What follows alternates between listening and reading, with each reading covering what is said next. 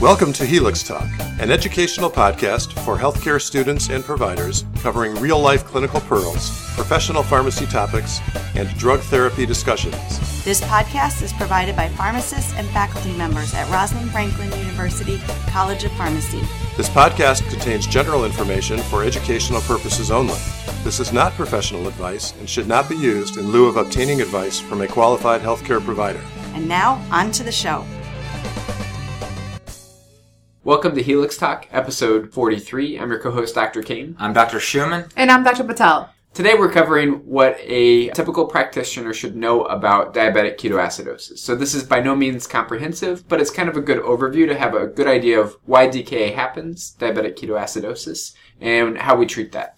And I'm really glad to be doing this episode with you, Dr. Kane, because I teach diabetes and I go over the emergent treatment of DKA, but I'm not talking from a practice perspective versus this is something that you see in your routine practice, so we would appreciate your clinical pros here. And even in the world of psychiatric medicine, we see a fair amount of diabetes, insulin resistance, sometimes secondary to medication, sometimes secondary to lifestyle choices, so it's always relevant. Yeah, and I would say that, DKA is very common for our 17-bed ICU. It would be a typical week would be a DKA patient a day or every other day. So we definitely see a lot of DKA in most intensive care unit settings, just by virtue of the monitoring required and the kinds of medications we give. Generally, these patients have a very brief ICU stay, typically between 12 and 24 hours until we kind of get them stabilized.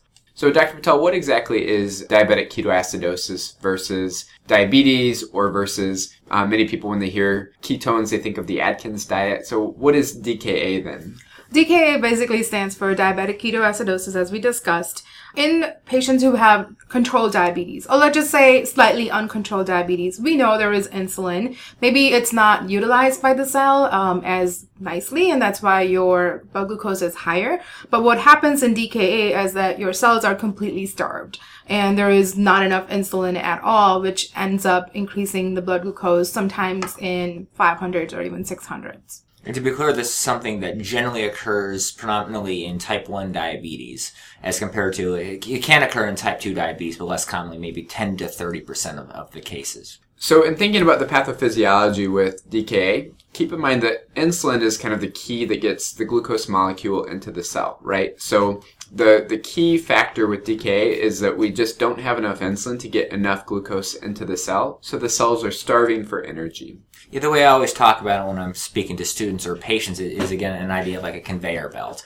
And so we think of as insulin as the individual who's pulling the packages off the conveyor belt, putting them where they need to go, instead of them just running right toward the end of the conveyor belt, and then they just keep piling up. Mm-hmm.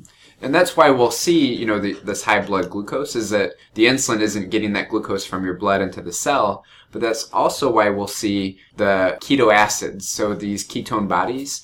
This is the body's way of getting energy in a non-glucose source. So where are these ketone bodies coming from?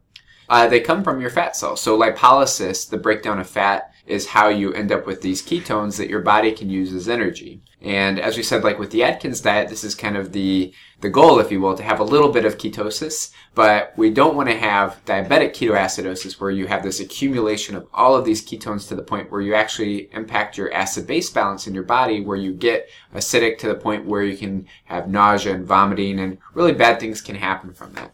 And so there's a couple of these. The main ones of these acids is we have beta-hydroxybutyrate and acetoacetic acid. And those are really the main two of what we call keto acids. And then in practice, we commonly test for beta-hydroxybutyrate, and that's the one we use to commonly test for DKA. When you have higher ketone bodies present, it acts as a GI irritant, so you see a lot of GI issues such as nausea and vomiting. And then it further deteriorates the problem of dehydration because you're putting out all that volume outside. Yeah, so as the patient is getting more nauseous and they're vomiting, on top of that, they're also peeing a lot. So if you can't keep up with your oral intake in terms of your hydration status, you're going to get dehydrated, not just because of the nausea and vomiting, but because you have this osmotic diuresis because your blood sugar is super high, 600 or 700, something like that. So these patients will get dehydrated, and that's really like the core acute management of DKA. It's actually not correcting the blood sugar. It's rehydrating the patient so that their blood pressure is better, so that their kidney function returns. We see a lot of acute kidney injury where these patients get pre-renal, where they have inadequate flow to the kidney, so they don't make urine, they have poor GFR. And then when we talk about dehydration, again, it's not just in fluids, but also we have electrolyte deficiencies we can see. So potassium, phosphates, and magnesium as well. Yeah, so really the long story short is that the cells aren't getting the energy that they need from glucose because there's not enough insulin. That causes the cells to break down the fat stores. So we have lipolysis that causes these ketone bodies to form that are acids in the body. That causes nausea, vomiting, dehydration. And on top of that, because the glucose is in the blood instead of in the cells, the kidneys will say, hey, I got to pee out all this glucose. That causes this osmotic diuresis of electrolytes and fluid that really contributes more to the dehydration that causes hypotension, acute kidney injury, and a lot of the manifestations that we see in terms of the clinical picture of a DKA patient. And so let's talk about what are the different factors that contributes to our precipitation of a situation like DKA. So we talked about pathophysiology, that there is not enough insulin available. Maybe this is just a pure medication non-compliance, that the patient who needs insulin around the clock is probably not getting it. Or if they are getting it through a pump, maybe there is some sort of pump failure that the, insertion set has come out and they're not getting enough insulin delivery. And another big piece of it's going to be stressors. And so one big stressor you see is going to be infection. And again, anytime there's a stressor, the body can go into fight or flight mode, where the idea is the body needs to gain energy to be able to fight off, whether it's sickness, fear, whatever it is. So the body is pouring out sugar, and so if the insulin is not there to be able to take that sugar and use it, you start to see the sugar piling up. And so a lot of times when we do have somebody come in, we want to rule out any sort of infection that has led to that stressor. So looking for things like urinalysis, chest x-ray, things like that.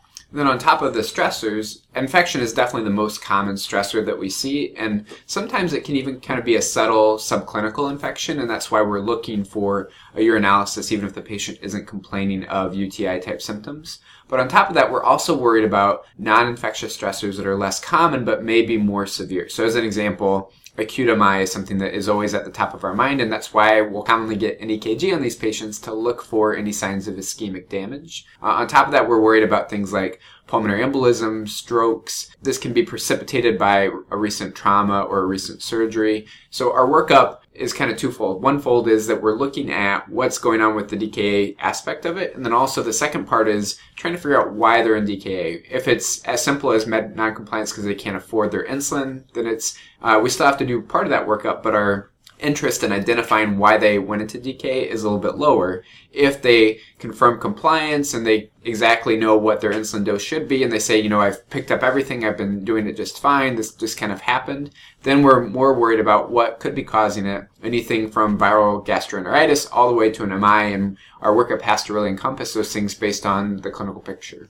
So when you see these cases coming through your ER, Dr. Kane, what's the most common baseline factor that you see? The most common thing that I see is med noncompliance. So the most common reason is someone either can't afford their insulin, because insulin's a very expensive medication, and things like patient assistance programs aren't as common with some of these insulin products as you would see with, let's say, some of the newer oral agents that have come onto the market. So you're saying that if they're receiving proper care on the primary care side and getting enough medications and affordable medications, then it's very likely that we can avoid some of these DKA cases altogether. Oh yeah, absolutely. So compliance is the easiest correctable factor. Knowing that the social aspects of the cost of it is probably the more difficult thing to fix. And someone who can't afford their medicines, patient assistance programs and things like Medicaid can only get you so far, and only certain people can qualify for some of these programs, and it takes a long time to get them and things like that. So now that we've looked at maybe the why of what occurs, we can look at what exactly is occurring. So in clinical presentation, one of the things you'll note, owing to some of the dehydration we've already talked about, the diuresis, you're going to see things like tachycardia. Maybe the individual, again, is if you're dehydrated, you may see some low blood pressure there. So as the blood pressure is low, the individual is going to feel dizzy, orthostatic, and so if they stand up, they may stumble or feel weak. And then in compensatory mechanism for that is that you're going to see a tachycardia as well, so that you're going to try to get as much blood flowing as you can in spite of some of that low blood pressure.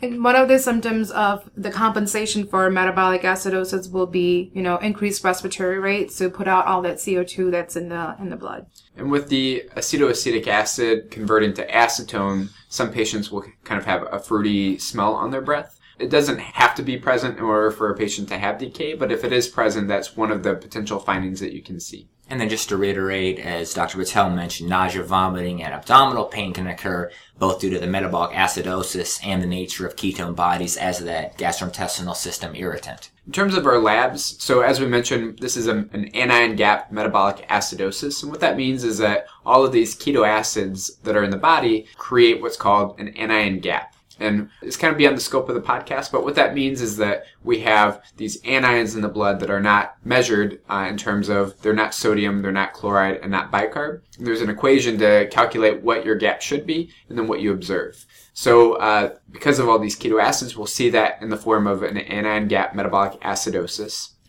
Also, because of that, we'll see a low bicarb for our patients. And then also we mentioned our electrolytes. So potassium is typically it's either normal or high when a patient first walks in. And part of this is because of the shift that we see with the acid-base balance. So kind of the quick and dirty way to remember it is that if you have a really acidic blood, your body wants to get rid of the acid any way it can. The way it can do that is it can hide those hydrogen ions in your cells. But to do that, it has to exchange with something else, and it exchanges with a potassium.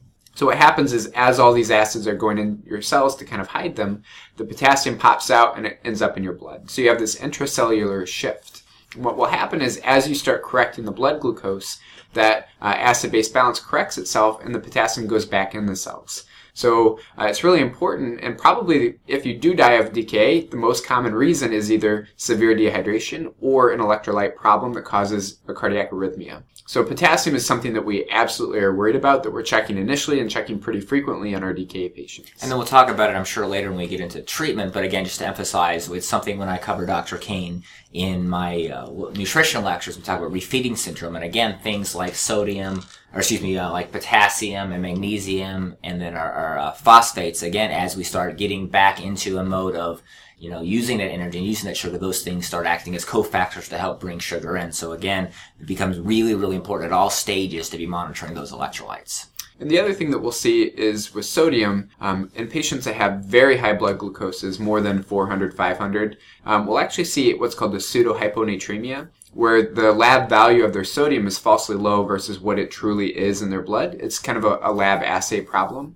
And there's a correction equation for this, but clinically we actually don't really do much different until we start correcting that blood glucose and seeing where their true sodium level is. And then finally we mentioned acute kidney injury is very common with the dehydration. These patients are pre-renal, where they need more volume to kind of rehydrate the kidney. So we'll see high BUN to serum creatinine ratios greater than 20. We'll see the serum creatinine and the BUN be elevated. But within about a 12 to 24 hour period, unless this was a very prolonged dehydration phase, these patients turn around very quickly from a renal standpoint, and it would be extremely rare that they would need anything like renal replacement therapy or progress to chronic kidney disease. So in general, when we are looking at, after this clinical presentations, when we're looking at diagnosis, there are some hallmark diagnosis or factors to be considered. And one of them is looking at the blood glucose. So you're going to see usual blood glucose levels as high as 250, and they can go up to even 600 sometimes. And then as we mentioned, we'll see an anion gap, which is a mathematical equation making up sodium, chloride, and bicarb. We'll see a low bicarb less than 15, and we'll see a pH in the blood less than 7.3. Remember, this is diabetic ketoacidosis. This isn't diabetic ketoalkalosis, so you should see an acidic pH. Generally, this pH is from the venous side, from a venous blood draw. You can get it from an arterial side, but it's more invasive. And most experts don't really care if it's from the venous or the arterial side. Just note the pH on the venous side is a teeny tiny bit lower than what you'll get in terms of a pH on the arterial side. And then just once again to talk about the way we measure, so we're going to see ketones in the urine, that's going to be the urinalysis, or in the blood via that beta hydroxybutyrate, which I mentioned earlier. And then there's also this interesting variant of DKA called HHS, or hyperosmolar hyperglycemic state. And in that case, the blood glucose values can be even higher, 600, even well above 1,000, and there can be altered mental status, but no gap acidosis. Yeah, so that's why it's not called DKA, is that you won't have a gap. And these patients present basically with altered mental status, without any acidosis, without any bicarb change. And we basically treat them the same, with the caveat that we're not using things like their anion gap and their bicarb to decide when the DKA is resolved. It's more about their mental status. But in terms of our basic treatments, it's very, very, very similar. And as we talked about earlier, if you can't rule out just simple medication non-compliance, then we probably should be looking a little bit larger workup to identify if there is underlying infection or MI or PE, some of the other etiologies we had mentioned. All right, so now we're ready to treat it, right? We're going to go ahead and give them insulin right off the bat. That's a wrong answer, Dr. Schumann. So unfortunately, it seems so intuitive that all you have to do is fix their blood sugar and the DKA is resolved. And we really have a number of other things that we're worried about before that point. The first thing, as we mentioned, is rehydration. So the first therapy that you give for DKA is a crystalloid-like normal saline. And this is the first goal of DKA therapy as well, is restore hydration. So most patients will get a couple liters, so 1 to 2 liters over the first 1 to 2 hours is an initial management. Sometimes as quickly as 2 liters over the first hour, depending on how dehydrated the patient is. And then, as we'll talk about, they're going to get a number of liters of fluid over the 12 to 24 hour course that they're in the ED and the ICU. And it really depends on how dehydrated they are, if they have comorbidities like heart failure, that they would be at risk for pulmonary edema. But a general rule of thumb is at least a couple of liters within the first couple hours to help rehydrate the patient. And then again, we really have to watch those electrolytes, because we know for a fact that once you start getting more insulin in, once you start getting that sugar into the cells, you're going to start taking, as potassium moves due to some of the changes in pH, as well as due to the changes of potassium's role with insulin, you're going to, and just like we talk about in refeeding syndrome, here you're going to see potassium, and so we drop, and so we really need to plan ahead by giving some. So if potassium's below about 3.3 or so, you need to give potassium chloride. And if you look at the ADA 2009 statement of hyperglycemia crisis management in adults, it kind of breaks down different levels of potassium and what doses of potassium you should be given. And sometimes it seems like, patients' potassium is just fine, but we are still giving them potassium. It's because all the reasons we mentioned earlier. There is that intracellular shift of potassium as the blood glucose decreases and it normalizes it, but the total body potassium can be decreased. So that's why we want to replenish it. These patients will get quite a bit of potassium, typically anywhere from, let's say, 60 to 120 milliequivalents within the first 12 to 24 hours, depending on how bad they were dehydrated and how long they were in DKA for. The key here, though, is that twofold. One, we're going to be giving potassium when it seems like their potassium level is pretty good. And then two, if their potassium level is less than around 3.3 or 3.5, depending on who you ask, you do not give insulin until you fix the potassium. All right, so we talked about rehydration. We've talked about giving potassium. Now can we give the insulin? Yes, we can go ahead and give the insulin. And it's going to be given by the route of a continuous IV infusion. So it's not going to be your normal outpatient, subcutaneous injection type of insulin management. And with this, because we are giving it continuously, the rule of thumb is that we monitor the blood glucose every 1 to 2 hours. We will talk about the different dosing strategies, but in general, we need to keep in mind that the goal of blood glucose decrease or drop is not too drastic. We want to keep it anywhere from 50 to 75 milligram per deciliter per hour. And we don't want to decrease it too fast because... So you can see osmotic changes that cause demyelination of the central nervous system. So you have to be gentle but firm in making that blood glucose drop quickly, but just not too quickly. Right. And again, that's the same as any time where we're shifting, we're looking at some of those osmotic pressures. So again, whether it's talking about fluids or TBI, anything like that, there's just another case where that osmotic demyelination syndrome becomes a big issue. So yeah, again, you want to always do things carefully and do kind of checks as you go along to make sure you're not going too fast. And so one way to assure that you're not going too fast is, we can do a bolus and then like a continuous infusion type of treatment. That bolus will be 0.1 unit per kilogram and then continue 0.1 unit per kilogram per hour rate of the infusion. Or we can alternatively give them just 0.14 unit per kilogram per hour without the use of that initial bolus itself. So just to put that into perspective, for an 80 kilo patient, that means that you either get an 8 unit bolus with 8 units per hour to start off, or you start at a slightly higher rate, around like 11 units per hour. The ADA guidelines say that they don't care if you pick a bolus with a lower dose or no bolus with a higher dose. It's actually a really interesting topic because of the limited amount of evidence that we have to bolus or not to bolus. It actually would make a really good journal club for any student, especially a P4 student that wants to know more about what is the evidence surrounding the recommendation. In my view, I don't view the data for a no bolus option as strong as I would like, and classically we give bolus with the 0.1 infusion. But I have no problem either way. I just wish that the guidelines would have had a little bit more data to work with, which unfortunately is something that is very common in most clinical practices that we see. And then most institutions do have a nursing-driven, generally, but an insulin titration table. And so what they're going for is to try to drop it by 50 to 75 milligrams per deciliter every hour or so. And so you try to adjust the regimen to try to fit within that range. And it seems intuitive, again, with diabetic ketoacidosis that we want to correct the acidemia. And typically the way that you correct an acidosis is by giving bicarb. But generally speaking, in most critical care settings, including DKA, giving sodium bicarb is generally not preferred.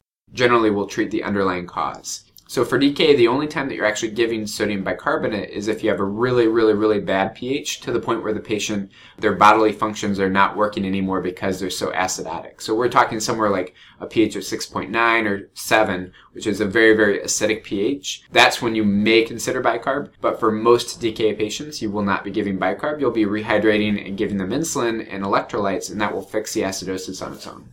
Yeah, I think there are a couple of issues when we are giving bicarb is that we have to keep monitoring the ABGs. That's not very easy to do for a patient because it's an atrial withdrawal of the blood. And then second thing is that the bicarb doesn't get infused itself. It's usually combined with sodium bicarb. Then we have to worry about the sodium load that we're giving the patient to. And the more we're working against, also some of the continuing to cause shifting of some of those other electrolytes. Again, the potassium is going to be shifting again and again depending upon how we put it the pH. So it may be best to then allow it to compensate on its own so that we see more of a steady influx or efflux rather than just kind of a back and forth.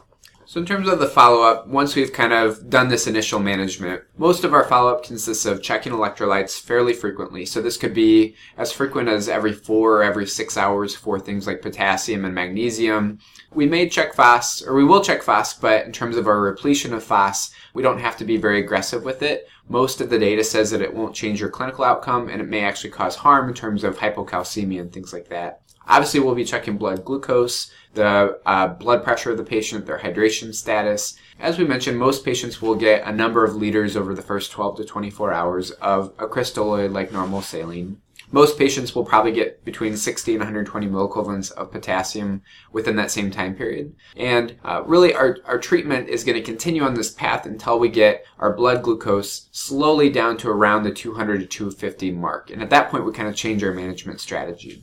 Yeah, and we talked about how the management strategy for HHS is very similar to DKA, although we are not talking about HHS here. But something we need to also look at is look at the patient clinically. Is their mental status improving? Are they becoming more lucid as to where they are compared to where they were when they came into the ER?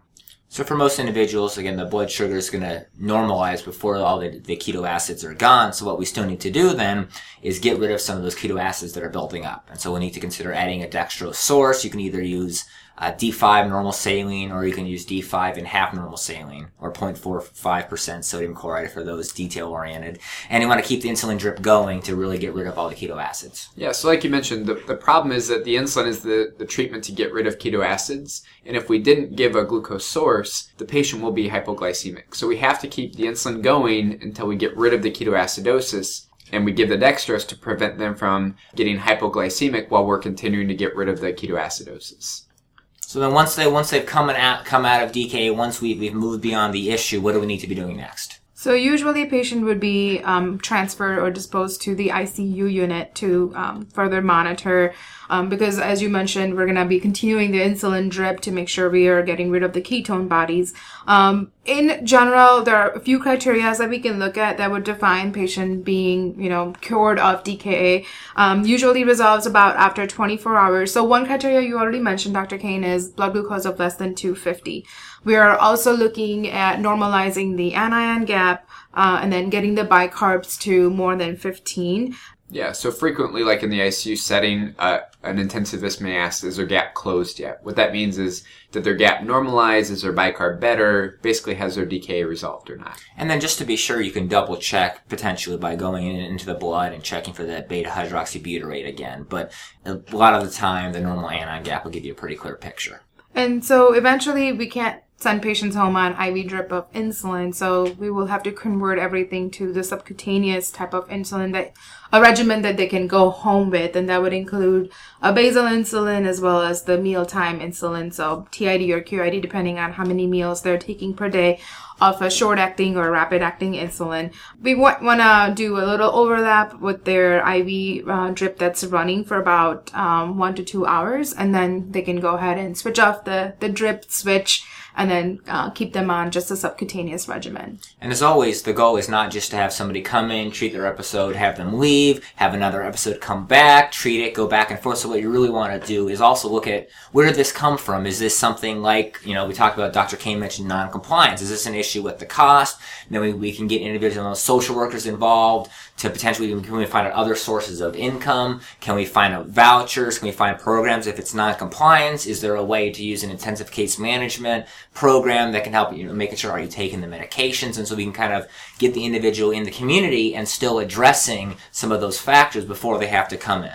Yeah, and if they're wearing pump, maybe re-educating them about how the pumps work and keep checking that pump set that it doesn't come out of the place. So to kind of briefly review, with DKA, again, our first line of therapy is counterintuitive, and it's really rehydration, primarily with a few liters of normal saline over the first few hours. And then our second step is knowing that we're going to see a decrease in potassium once we start to get the acidosis balanced out, is we need to go ahead and give potassium. And we need to maybe doing higher doses of it, so we need to be gradual, we need to be careful, and then monitoring for it. Because if you don't correct it, you can cause an arrhythmia. We also don't want it to do it too high either. The last step in the therapy would be correcting the blood sugar, and that would be by doing an IV drip of insulin. There are a couple different dosing strategies we mentioned earlier. We have to keep checking the blood glucose, and the goal is to not drop it more than 50 to 75 milligrams per deciliter per hour. Perfect. So with that, I think that we've kind of had a good broad overview of DKA. Obviously, for clinicians that want more information, there's a lot more in depth that we could talk about with DKA, but kind of sticking within our time constraints here, I think that wraps it up nicely. So with that, I'm Dr. Kane. I'm Dr. Schumann. And I'm Dr. Patel. And study hard.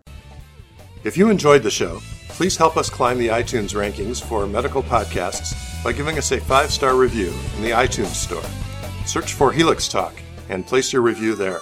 To suggest an episode or contact us, we're online at helixtalk.com. Thank you for listening to this episode of Helix Talk. This is an educational production, copyright Rosalind Franklin University of Medicine and Science.